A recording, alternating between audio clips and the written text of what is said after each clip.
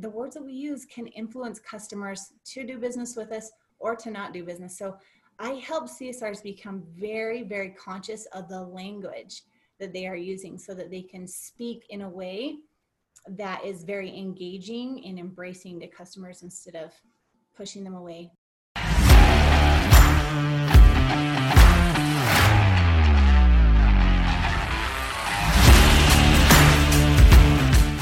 You're listening to Toolbox of the Trades, brought to you by ServiceTitan, a podcast for top service professionals where we interview leaders for their best tips and tricks of the trades. Learn how industry trailblazers stay ahead of the competition and how you too can be at the forefront of an industry. Let's jump in. Hello, contractors, and welcome to the Toolbox for the Trades. Today's guest is Angie Snow, the owner of Western Heating and Air and business coach at Go Time Success Group, and as of very recently, the senior manager of product adoption at ServiceTitan. Man, she is busy. To say Angie is an expert at training CSRs and dispatchers would probably be an understatement. In addition to keeping her own booking rate high year-round, Angie has helped fellow contractors achieve booking rates as high as 95%. She has excellent communication skills and is even better at teaching those skills to her team and to her clients. In all honesty, every time I get the privilege to speak with her, I learn something new, and I have no doubt that you will too by the end of this episode. If you want to access the webinar I did with Angie earlier this year, where she disclosed the top 5 questions every CSR must ask on every call, go to servicetitan.com/Angie. That's ANGIE. Or click the link in the show notes. Enjoy!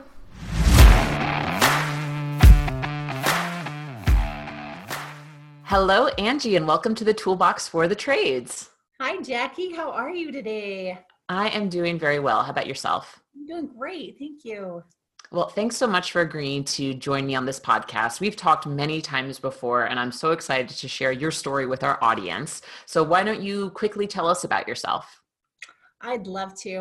Well, I don't know how much you want to know, but I'm a Utah girl. I was born and raised in a small town here in Utah, and I love it here. It's a beautiful place. I have 4 children. And we have a lot of fun. We love to go to the lake. I love spending time with them. We're all very active. My kids all play sports. And so I'm kind of that typical soccer mom that's also doing HVAC. And I love it. That's amazing. And you're I forgot what your official title is, but you are owner and vice president of Western Heating and Air? That's right. Yes. In Orem, Utah. We have nice. a location in Orem and one in Lehi. So 2 locations, and we're having a lot of fun. Nice. And you're also a coach at Go Time Success Group. That's right. Yes. I've been coaching with them for a little bit now, and my focus is mostly on customer service representatives, coaching CSRs, dispatchers, that whole opportunity management side of the business. When the call rings, you've got to book the call. So that's where I've been spending most of my time coaching. Yes, and I can fully attest to your knowledge. I did a webinar with Angie back in May of 2020, and she gave some fantastic CSR tips. I'll actually link it to the episode of this podcast in case anyone's interested. But I didn't get a chance to tell you, a lot of people have watched the recording, and a lot of people sent me emails afterwards saying how helpful it was. Oh, good. I'm so happy to hear that. Yeah. So, I like to start these podcasts basically in the same way. Why don't you tell me about how you got into the trades? Sure. I'd love to. I never grew up saying I want to be an HVAC lady. That wasn't my plan. It was by way of my husband. He actually got into the trades. He was going to go into, he grew up in a small town here in Utah too. And in that area, there were a lot of coal miners. That was kind of the industry there. And so he just assumed that might be his career path. But he had an older brother that had an accident in the coal mine. And it kind of woke him up and said, I don't want to be a miner. We're very grateful for all those people who do that. But my husband Ryan said, I need a new career path. That's not where I'm going to go. And so his brother actually got into HVAC and said, you should come and join me. And so they started doing a little bit of HVAC work together, and soon realized they could not work together. they couldn't work together on the farm. I don't know why they could work together in HVAC, but Ryan stayed in the industry, and he worked with a few different contractors, a few different distributors, and eventually one day decided he wanted to buy his own company and run that. And so when he did that, he said, Angie, I need a partner. I need somebody I can trust, someone that will help me with the bookkeeping, help me answer the phones. It will just be this really easy job. That's what he said to me. So he said, and I promise we'll make tons of money and we'll travel everywhere. I said, all right, man. But seriously, it's been so fun to run a business with my husband, and it's been a lot bigger than I thought it would ever be. And that's because we've grown our business. We started out with just 4 technicians. We were running it out of our small rental home in Provo because we did buy the business in 2007, right before the recession. We couldn't sell our home in California at the time, and so we were just renting for a while, running our business. But it's been a fun ride, and I love my husband, and I wanted to support him in his dream, and so that's why I joined him in HVAC. My degree is actually in education. I was a school teacher for 7 years. I love teaching. I still do love teaching. I love children. I love teaching adults. There's just this side of me that loves education. I love knowledge, and I love sharing that. So it's kind of fun to have it come full circle now that I've got this HVAC background, and I can help teach and share that with others.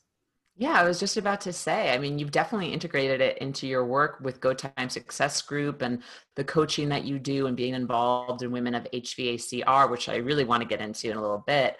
But I love how you said, I wanted to help support my husband, support his dream, but it really sounds like you adopted that dream for yourself too.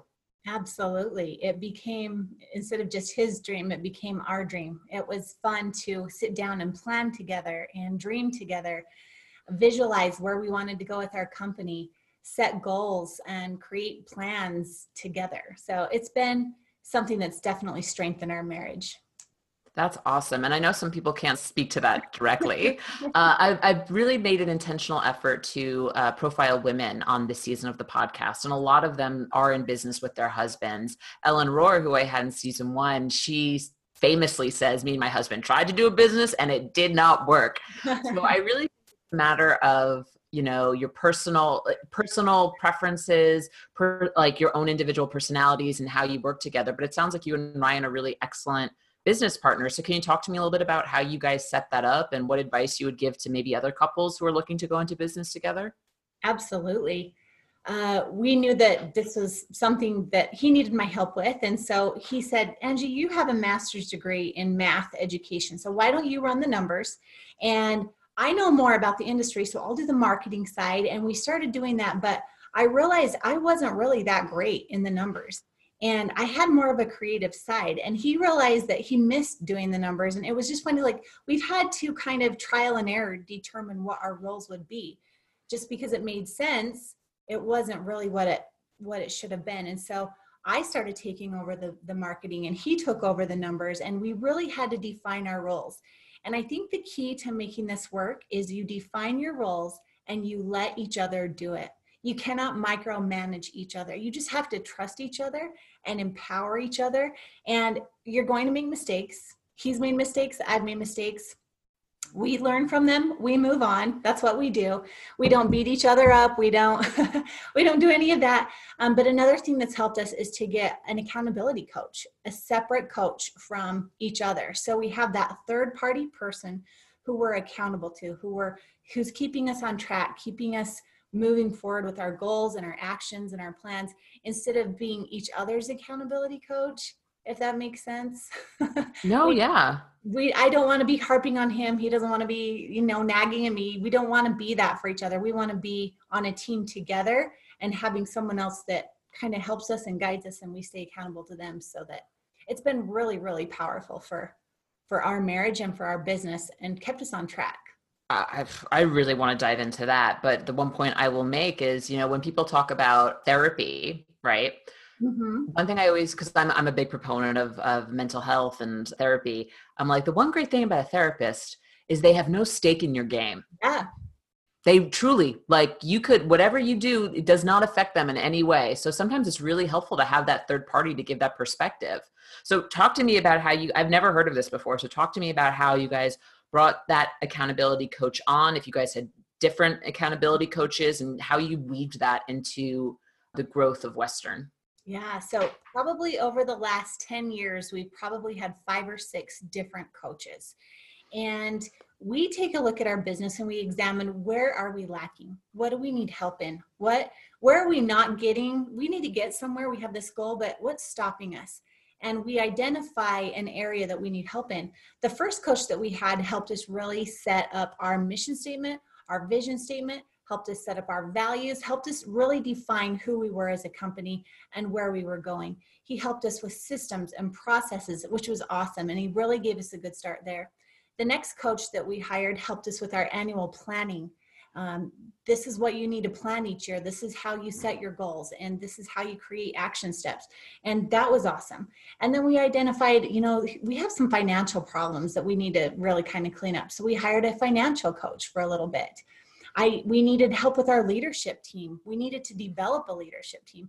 With only 4 employees, we don't really need managers, but as you grow, your leadership team has to grow with you. And so we needed a coach to help us define and set up a leadership team and what to look for and how to find the right people. So we've been hiring coaches all along, just wherever we see we need more guidance and more help. And it's been awesome. And I really attribute a lot of our success to the coaches that we've hired throughout the years.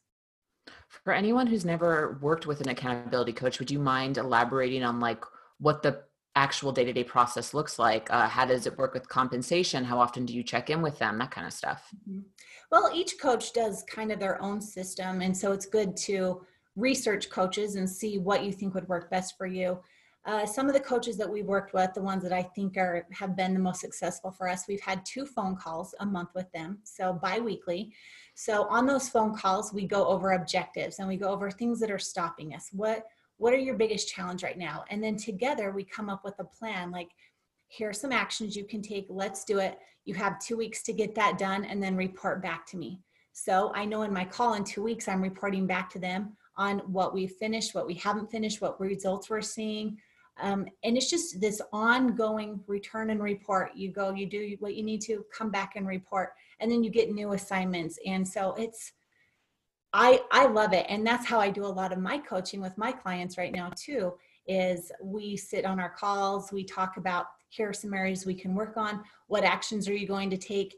And what's really important with a coach that I found, as not only the person being coached, but also as a coach, is you have to let the client choose the action steps. You can give them ideas, you can give them training, you can give them all of that information, but the client has to be responsible to choose the action step and commit to it and then do it. You can't just give them an assignment, they won't do it. So the client has to be able to choose it on their own and then do it. I love that. I was just about, it almost feels like receiving homework, at school. Yeah. And I'm thinking just like learning how to run a business, learning how to scale, learning how to grow. There's just so many components. And as an owner, I imagine it can be so overwhelming if you try and tackle them all at once. Yeah. So it's really helpful to have that objective third party who can really guide you. But also, it's your business. You need to make the decisions. You need to feel empowered. So I think that's great advice. Speaking as a coach, and I know you deal with, a lot of the customer experience end of things, but what are some of the questions that you ask early on with your clients to prompt them and to figure out where are some areas of opportunity where they can grow? Well, first of all, I need to know what their goals are. What are their goals? If they don't have goals set, then what are we even working toward? You know what I mean? Some of my clients that I work with, I'll say, what's your revenue goal that you want to hit this month? Where do you want to be? And it's like, I don't know. Well, if you don't know where you're shooting for, then that's where we need to start. So we need to start with goals.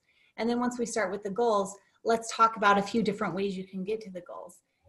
Identify a few different learning tracks, people you could talk to, systems, services that you could participate in, like getting ServiceTitan, the different things on ServiceTitan, the different programs there. There are so many different services, products, people available to us. It's just deciding which one to do and then sticking to it, being consistent, implementing it, and you'll see the results. You just have to implement. Yeah. Curious, do you have any idea why people are so hesitant to set goals? Because they will most likely sabotage themselves. You know what? I don't know. I don't know if it's the transparency of it all, if they're afraid they're going to set a goal and not be able to do it. I think perfectionism holds a lot of people back. It stops people from setting that goal because they're like, what if I can't achieve that goal? So I'm not going to set a goal and I'll just see how I do and I'll be okay with that. So perfectionism can hold people back, but it can also really propel you forward if you can stay focused and disciplined in that perfectionism and in those action steps, and be a little bit gentle with yourself if you don't get to that 100% achievement. I had a feeling you would answer that way, and I'm glad you did. Yeah, I think it has a lot to do with fear. Personally, within my career, which obviously I'm not a business owner, but setting goals can really, it's like, oh crap, I set a goal. Now I really have to try and hit it, don't I? And that can be really intimidating. And sometimes you're like, well, we'll just work as hard as we can and we'll see where we go. But really, you kind of need those goalposts because it's just like you said, what are we working toward? You do. And one mistake people make is they set too many goals for themselves, like way too many. Like pick one, pick two, pick three. I never am working on more than three at a time.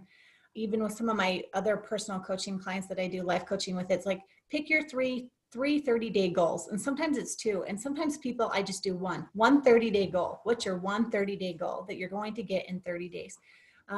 You can't overwhelm yourself. You have to know your limits. And there are people who are overachievers, probably like you and like me, who, no, I want to set all these goals because I know I can do it. But then you get overwhelmed and you give up and you stop. So keeping your number of goals smaller. And once you've got that mastered, let's add another goal on. But that's a really important thing to remember. Yeah, for me personally, it's a lot of, well, I don't want to pigeonhole myself into one goal because what if a cooler goal comes along?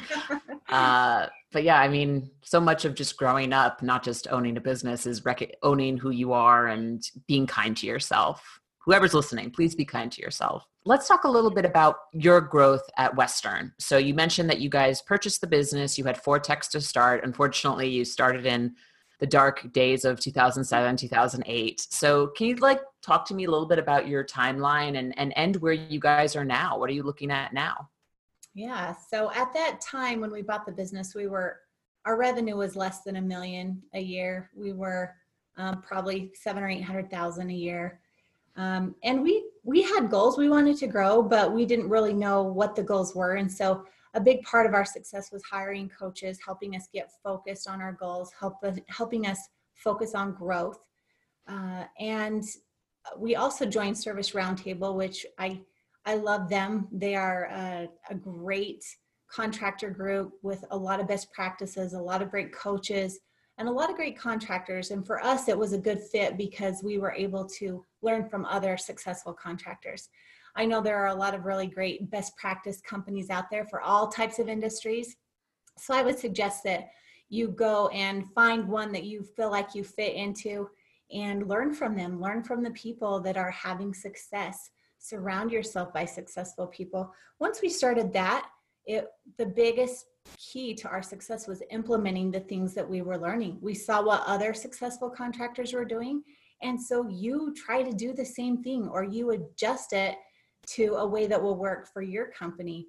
And once we started doing proven successful tactics, there was nowhere else to go but up. We started to grow. We needed new buildings. We needed new offices. We needed more vans. It was so fun, and it still is fun. I still think about how much farther we have to grow. Today we have 35 employees. We're doing, we'll probably end at about 5.5 million this year. And it's so fun to grow. And it's not even just the money. I know that's why we're in business, of course, to generate revenue. But for me to see how we're able to impact our clients' lives, to see the lives that I'm able to provide for my employees and their families, it's so rewarding to me. There are just so many rewarding aspects of owning a service company that I love it. And I think that's why I can truly say I have a strong passion for this HVAC industry now, is because of the difference that we're able to make in this industry, not only because of what we do, but because of the people we're able to influence. I absolutely love that. And I want to talk more about, the people you influence, not just your customers, but also your teammates. But kind of looking back, and thank you for sharing, your growth and where you guys have hit basically in the last, what's math, 13 years? Yeah, we're 2020. Yeah. Can you remember one specific like best practice or tactic that really like clicked for you guys at Western and really kind of, I don't want to say rocketed you in a certain way, but really made a substantial difference? I probably would say it's our planning meeting, having the consistent planning meetings and a direction for our planning meeting, because anyone can have a planning meeting, but what do you talk about at your planning meetings? And so we have a 3-day planning meeting at the end of every year, and it's very, very specific about what we talk about during that time. Where do we want to grow? What departments do we want to grow in? How many more people will we have to hire to meet these goals? What systems and processes do we need to put in place? So as I know you say one simple best practice, but I think having an overall plan and design for your company and knowing where you're going so that everyone can shoot for those same goals, for us, that was key. And then every year you reassess that. And it seems like once you set that and you can stay focused on that, you can hit those.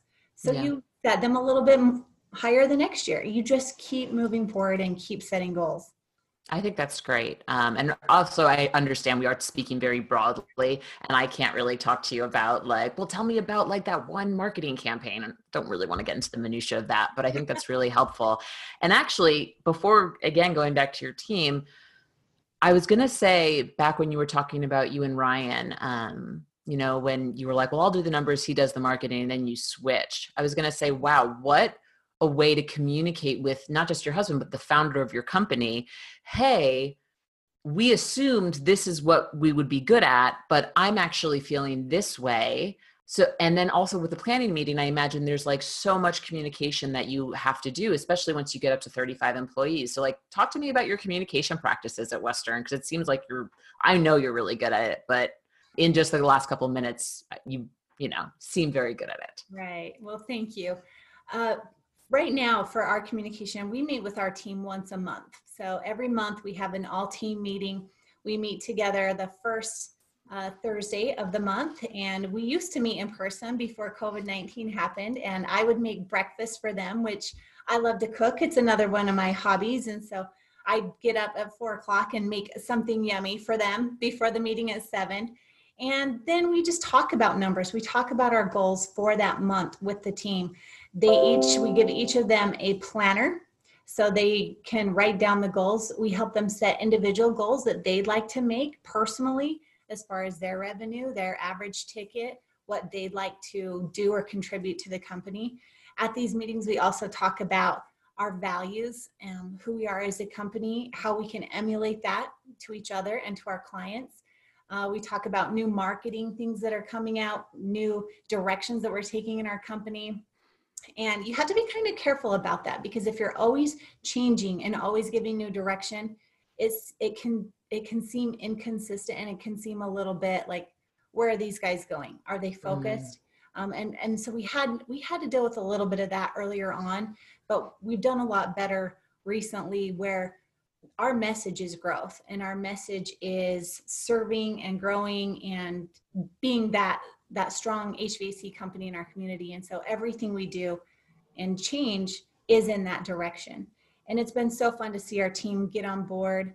So we do have that company meeting once a month to communicate. Of course, all of our departments have meetings throughout the week with trainings.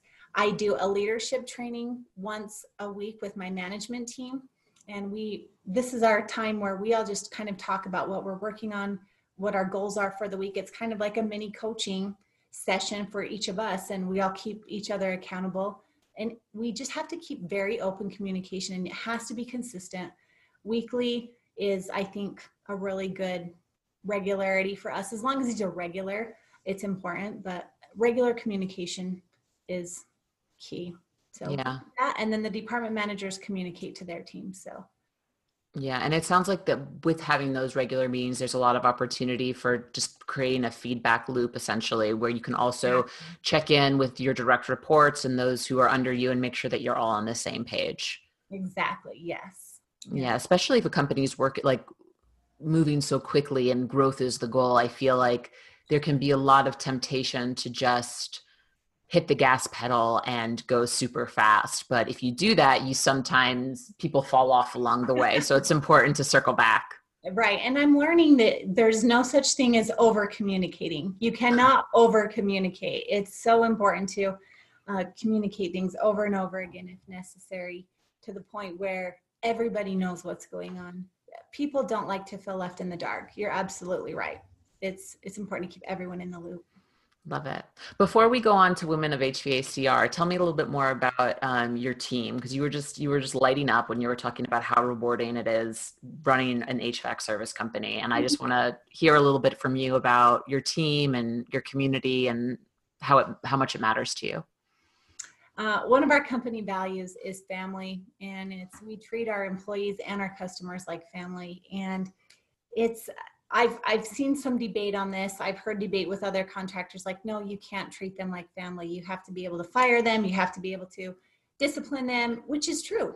You do. You have to be able to have that. But I think you can still show that same care and empathy for them. Every decision I make for my team members when it comes to employee benefits, when it comes to how many hours they're working, I take into consideration their family. How is this going to affect their family?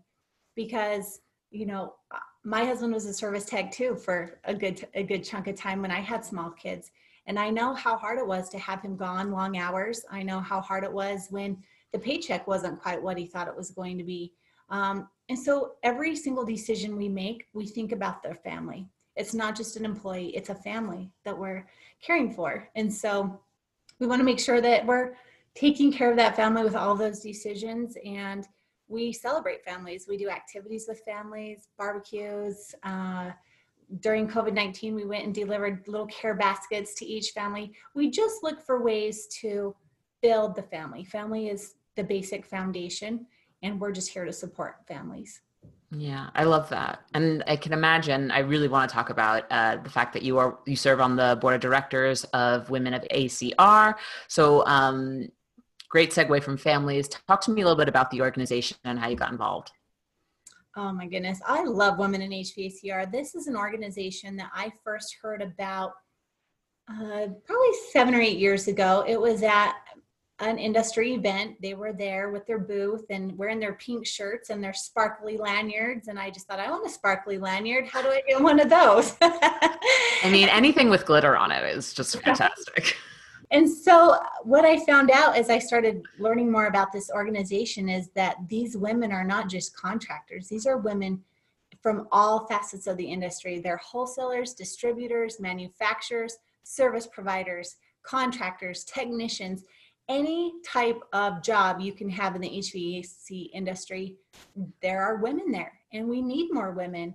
And sometimes, because this is a predominantly male ran industry, there are still women, but women can sometimes feel like they don't have a voice and they have these questions, but who do I talk to about them? And so this has been a great organization for women to come together to realize we're not alone. There are a lot of us. We have power, and it's a great way to just connect, to network. We have a mentoring program for women who are just getting started in the industry and maybe need some guidance. We have a mentoring program set up for that. We also have an ambassador program at Women in HVACR where we have ambassadors go out and share more information about the trades to women, to technical colleges, to all the other areas, high schools, where we can potentially influence more women to join our trade. We obviously know we have a shortage in the trades. We need more women. We need more people, period, in the trades. But there's a special spot for women for sure. Yeah, I absolutely love that. And I've interacted with other women who are part of Women of HVACR, and it's been nothing but pleasant experience. So given that you have access to this like incredible group of women who are working in the trades, what advice would you give to owners who are, facing the technician shortage like everyone else, and looking at where we are today in 2020 and are like, I would love to have some more women on my team. Like, what's some advice that you would like to share with them? I'm glad you asked that, because when we are out at trade shows and we have contractors come to our booth at Women in HVAC, that's the number one question they ask. Where can I find women? How do I get more women to join my team? And I have a few tips for these contractors. The first one is to make sure that you are a woman-friendly environment. Make sure that your environment is set up so that a woman would feel comfortable working for you. When I hired my first woman 9 years ago, I hired a female technician 9 years ago. I wasn't prepared for that. I had some technicians who were not open to having a female technician, and they gave her a bad time, and they really were kind of hard on her. She would do ride-alongs, she would train with them, and they would kind of put her through the ringer and tell her she wasn't going to make it. And luckily, she's a very resilient woman, and she's still here, and many of them are not.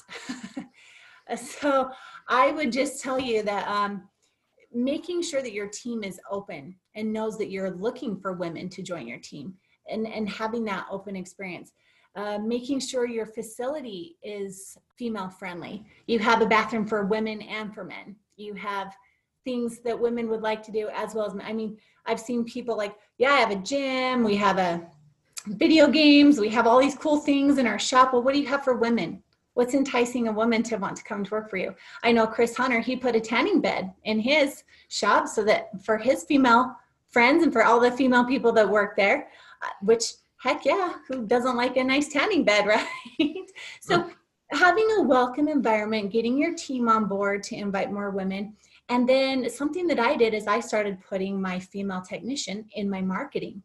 She was the technician in my videos. She was the technician I put in some of the flyers, and on my website, I would put images of her, which opened the door then for other females and gave them the idea that, oh, I could come be a technician. I could do that too.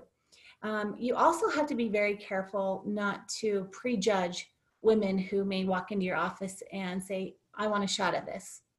I had a technician who came in and applied for a service technician job. And my service manager at the time said, are you sure? Because she had like the most beautiful hair, beautiful nails, like, you know what I mean? She just didn't look like an average service tech. She was a very beautiful, well-groomed, put together woman. And he's like, you have to crawl in crawl spaces. There's going to be spiders. It's going to be dusty, right? Like he was kind of painting a realistic picture. And she's like, yeah, I know that. She went on a few ride-alongs with him and she got right down in there. So don't judge is my thing. Just because what they put on their front, if they look like this girly girl, doesn't mean they can't get in and fix furnaces. So that would be a little bit of advice too. I think that's really great. It's just like breaking down those barriers. Very much the trades are very male dominated, and also we perceive it to be a very, a male industry, especially because it involves working with tools, potentially lifting heavy things. But there's so many different devices nowadays where you really don't have to hurt yourself or really strain your body the way you used to.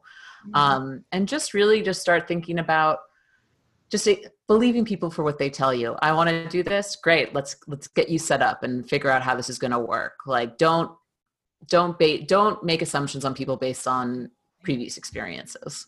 Clear your assumptions because you don't know. It's give them a shot. We've had so many female technicians working for us. I have one right now that just finished her schooling, and she's phenomenal. My customers love her. She loves her job. They just bring such a nice addition to your team. So I hope everyone can get a female technician. How many female techs do you guys have now? Right now I have one female technician and one female system advisor. Nice. So when it comes to actually talking to women who haven't come to your office and haven't said, I'm ready, when you're actually going to technical colleges, when you're going to high schools, like how do you sell it? Mm-hmm. Well, Ryan and I have gone to several high schools in our area. We love going out and sharing more information about the trades to girls and boys. So we want all of them to know the opportunities that are waiting for them in the trades. And we always give a plug. We're like, if, because usually we're speaking in the welding class or something like that. And if there's a girl in there, my husband is always like, and you as a female have a really great opportunity, because it just seems like the females that we've worked with are a little more patient. They're a little more attentive to details. And I don't want to say it's across the board, because we've had some that aren't, but he just lets these girls know there is a great opportunity for you. And all the female technicians that have worked for us, our competitors highly try to snag them from us. They're offering these big numbers to come and work for them. And so we've lost a few that way. But at the same time, I love that we're just bringing more women into the industry, and that we're able to add some diversity there. Totally. And in terms of your systems advisor, you're talking about, also with some folks say like a comfort advisor or like a selling technician. Yes, right. Do you find that, I again, like, it's interesting as we talk about including more women in the trades. I don't like to say, well, women have more of an advantage because I think we really want to get to a place where all doesn't matter. Anyone can be a technician. This is a great career path. But also like the systems advisor path, and correct me if I'm wrong, like what a wonderful opportunity to like go into a home, learn about a family, learn about their needs, and really use your expertise and knowledge to recommend a system that really will benefit them. Absolutely. And you brought up a really good point there, because you think it's going to be all easier for these women to get in and to relate to customers, which they do seem to relate well, but they have their own fair share of, older gentlemen who's looking over their back and not trusting what they're doing. And can you really do this? And it's hard for them. My comfort advisor now, she's been with me 9 years. She actually was that first tech I hired, that first female tech I hired. She started as a maintenance technician and moved her way into service, did a phenomenal job, and just realized she loved the customers, loved talking with them. And so it was a very natural progression for her to move into that system advisor or comfort advisor position. And she does have, there are customers that she really relates well, builds a really high relationship of trust with them. And then there are still some others that are like, are you sure you know what you're talking about? You're just this girl that, so she has it coming from both sides. So there are definitely pros and cons to being a woman.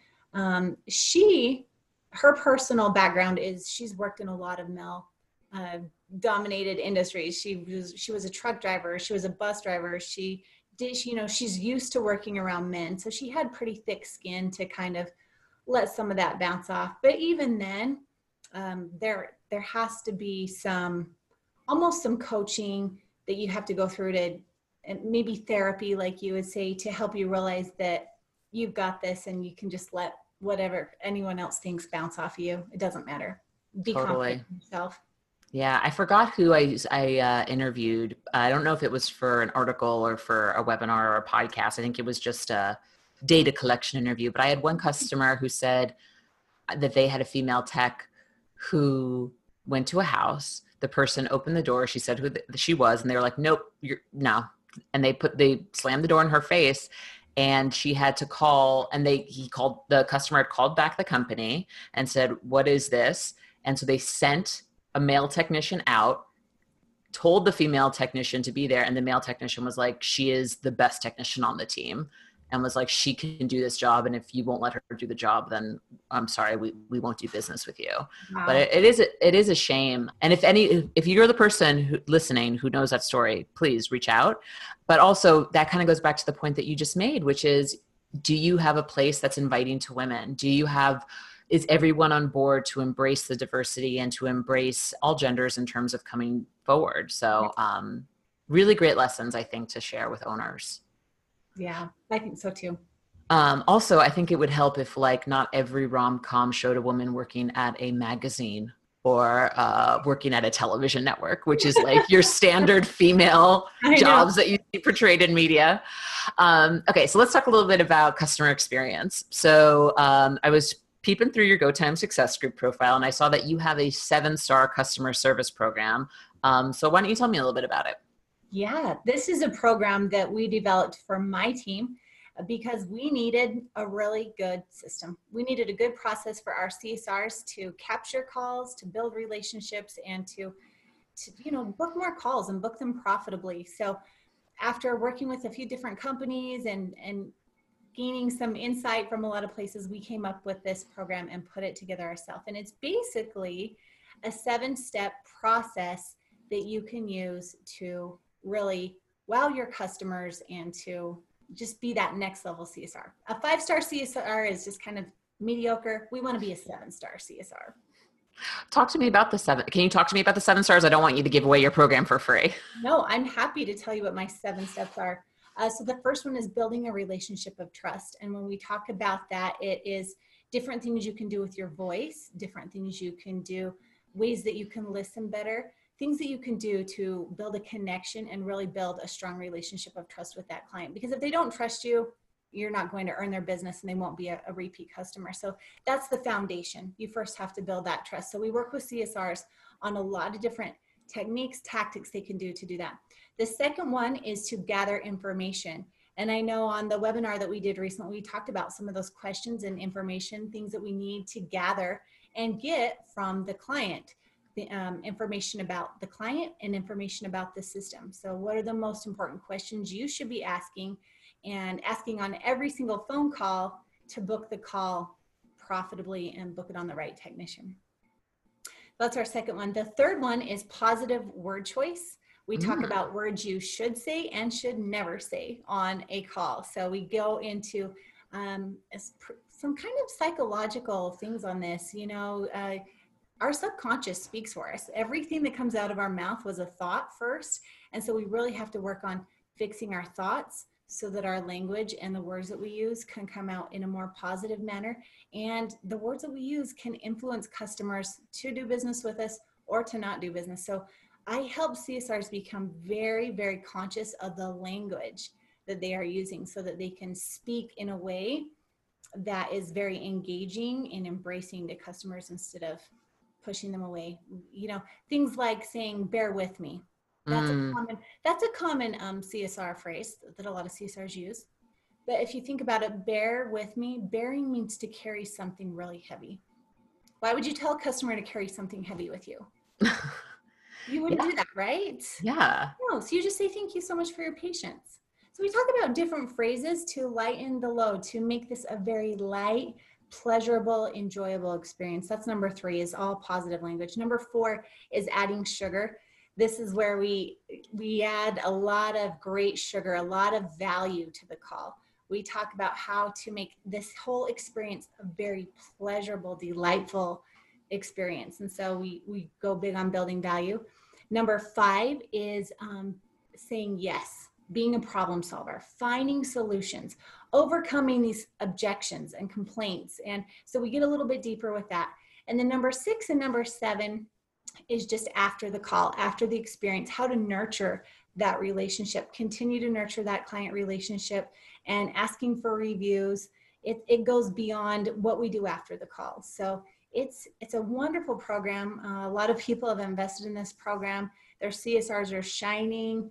I've had one client just say, I feel like this was a Harvard level education for my CSR. He took a brand new person who'd never been a CSR before, put her through my training, and she's selling things. He's just like, I can't believe how good this works. And now, since he bought the program on GoTime, it's a virtual program. They can watch it over and over again. And so that's how I'm training my CSRs now. I put them on the GoTime program, and I have a CSR I hired just a month ago, and she's phenomenal. She's doing amazing. Never been a CSR before. And I just put her on that training. And so I love it because now I'm training my own people without me having to be in the room. And they're just doing the virtual training on GoTime. That is awesome. And also, if I may, when we were planning our webinar just a little while ago, you had shared the thank you for your patience tip. And I've been using it in my daily interactions because I get so many content requests at ServiceTitan, and sometimes I won't get back to emails. And so instead of saying like, oh, sorry, I'm not getting back to this sooner, I'm like, I'll say, thank you so much for your patience. Please forgive me for keeping you longer than I should have. And it's just, and it's also, I forgot if this was you too, but when you say thank you for your patience, you're also telling the client, oh, you're patient. And they're like, I am patient. Mhm. So it's a bit of a, so it is a bit of reverse psychology opposed to, I can understand you're frustrated, Yes. which is like, we don't want to gift them with, I am frustrated. You know what I mean? You don't want to plant that negative word in their mind. If they didn't say it, you don't put it in their mind. So that's why everything is very positive. I'm so glad to hear you're doing that. Yeah. I mean, you know, honestly, like the more, thank you. The more I talk with owners like you, trainers like you, who just really know, it's like, it sounds like common sense when you talk about this stuff, but it really has to be just a conscious effort. And it also makes you light too. The more lighter words you use, we've talked about mindset a lot on the show. Mm-hmm. The more light you keep your conversation, like the lighter you'll be, I think. I agree. So yeah, one thing I wanted to talk about too, in terms of, you know, the 6 and 7 point star, all about nurturing, asking for that review. You guys are primarily HVAC and not multi-trade. Do you guys have any interest in branching out to a different trade, or do you think you're going to stick with HVAC? Yeah. We've talked a lot about adding plumbing. We just haven't quite got that to the point where we want to be able to roll that out yet, but that's definitely in our future. We'd like to add the plumbing onto that, and hopefully get a couple more locations. So it's just kind of what's our big goal next, and that's where our focus is. Totally. Well, I was just going to point out that the importance of nurturing, especially when you're solely HVAC, is really so you can work those customers that really love you while you have that shoulder season. Absolutely. Yes. Totally. So one other thing, while we were talking about CSRs and, you know, this great customer service, I made you repeat this on the webinar, but I'm going to make you repeat it again because I thought it was so great. You told me something fantastic about the CSR job description. So would you mind just sharing that here as well? I hope I can remember what I told you about it. For us, a CSR, it does start with mindset. A lot of what you said, we want them to be able to believe in themselves. And sometimes CSRs can't do that. We have to help them. I will tell you I don't know if I shared this with you or not, but my very first interview question that they don't even know, as I'm walking down the hall, taking them to my office, I say, tell me how your day's going. How's your day going so far? And if they say it's been a rough day or it's been a hard day, then that is a direct reflection of their attitude and their ability to believe in themselves and their ability to have control over their day and control over their thoughts and control over their emotions. And so if they're like, it's an awesome day, things are great, I know that they have the ability to control their thoughts and their emotions. And so that is we do that to pretty much everyone we interview. So if you're going to interview with me, you know that question's coming and you don't even think it's part of the interview. That's why a lot of grocery store clerks do this. That's why a lot of, bank attendants, people will ask that just to know what kind of personality they're dealing with as they're communicating with you. They want to know, because however you respond, that's a direct reflection of your attitude and your mindset. And so that for me is a big one. I want to see how their mindset is. You can work with mindset a little bit. We can help. I'm actually teaching a class too, all about CSR mindset and how to get your mindset in a good place. But it's huge. I need to know there are some things you can fix and teach with CSRs, but attitude and mindset, they kind of got to come with that one. Yeah. And this is great because we have talked about mindset before. The specific thing I also was just thinking that you're not just a CSR. So you're not just yes. So would you elaborate on that too? Absolutely. Yes. Thank you for reminding me about that. No worries. Well, I got the mindset nugget, so I'm happy I'm happy I didn't interrupt you. Yeah, you're not just a CSR. I think that's so important. CSRs are a big part of our company. They are the very first impression of the company in most cases. A customer calls in and you have 7 seconds to make 11 impressions. And they're listening and they're judging you in those first 7 seconds. And so you have to be on it and know that, hey, this is me. Your greeting has to be on point. So we work on greetings. I know greetings sound so silly, but we work on greetings with CSR because you have 7 seconds to make 11 impressions. They want to know if you're knowledgeable, if you can be trusted, they're judging your voice to see if you sound attractive. I know that sounds shallow, but it's true. So having that, hey, I've got a big part of this. Owners invest a lot of money to get the phone to ring. And so your job as a CSR is critical. You're there to capture calls and to book calls, and owners really need to invest just as much in a CSR as they do in their technicians. Yeah. And I just love that. It kind of ties back into the mindset. You are not just a CSR. You are not just picking up the phone. You are literally funneling revenue to the business. You are a critical element. And the more I think CSRs own that, the more their mindset changes, and they're not just a CSR. They're an integral part of the machine that is the service company. Absolutely. And I hope the whole company sees that. You know, when we talk about it in our company, we don't say, well, the sales department's the most important, and then this one. I mean, we are a team. If the CSRs aren't doing their job, then the service team doesn't have a job, then the installers don't have a job, and the salespeople don't have a job. Like, everyone has to be doing their very best at all times for the ball to keep rolling. We're all equal on this team. I love that. So if an owner or manager is looking to increase or improve their CSRs and in their dispatchers, basically their office, their customer facing phone folks, where should they start? Well, first of all, they should be listening to the calls, listening to your CSR calls. And with ServiceTitan, we're so lucky because every single call is recorded and we could listen to those. But if you're not a ServiceTitan member, hopefully you have another way to record your calls. You should be listening to the calls. And just by listening, what are they doing well? And what do you wish was different? And start coaching them, give them a few little things, but don't always go negative. Give them some positive. Hey, here are some things you did really, really well on that call. And here are a couple things I'd like you to work on. And be patient with them. And if you can invest in a coach to get faster results, I would definitely do that. But if you don't have the resources to get a coach right now, you can do it yourself. Just as a business owner, to protect your reputation, to protect your brand, and to train your CSR and empower them, you should be listening to the calls so that you can give them information to help them improve. We all want feedback. We all want to get better. Yes. But if you're not communicating that with us, we don't know how to get better. Yes. And so as a manager, owner, give them feedback, because I promise you they want to do their best. They just may feel a little bit intimidated because they don't know as much about the industry and they need that guidance. Yes. I love the point you made about people want feedback. I truly think that, you know, with the exception of a couple outliers, everyone wants to do a good job and everyone wants to get praised for their job.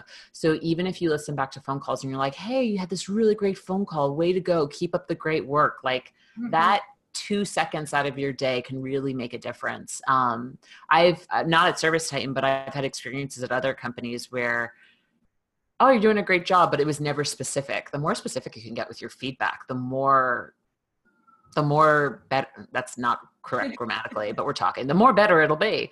That's right. No, you're absolutely right. Like if you can say, I love how you use that customer's name over and over and over again in that call. You could tell he was really connected to you.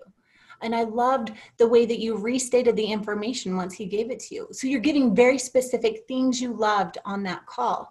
And then the things that you wish they would have done better, be very specific there too. You know, I wish you would have remembered to tell them the price, what's included in the price, and you know, whatever that is, be specific. So good point, Jackie. Thank you, Angie.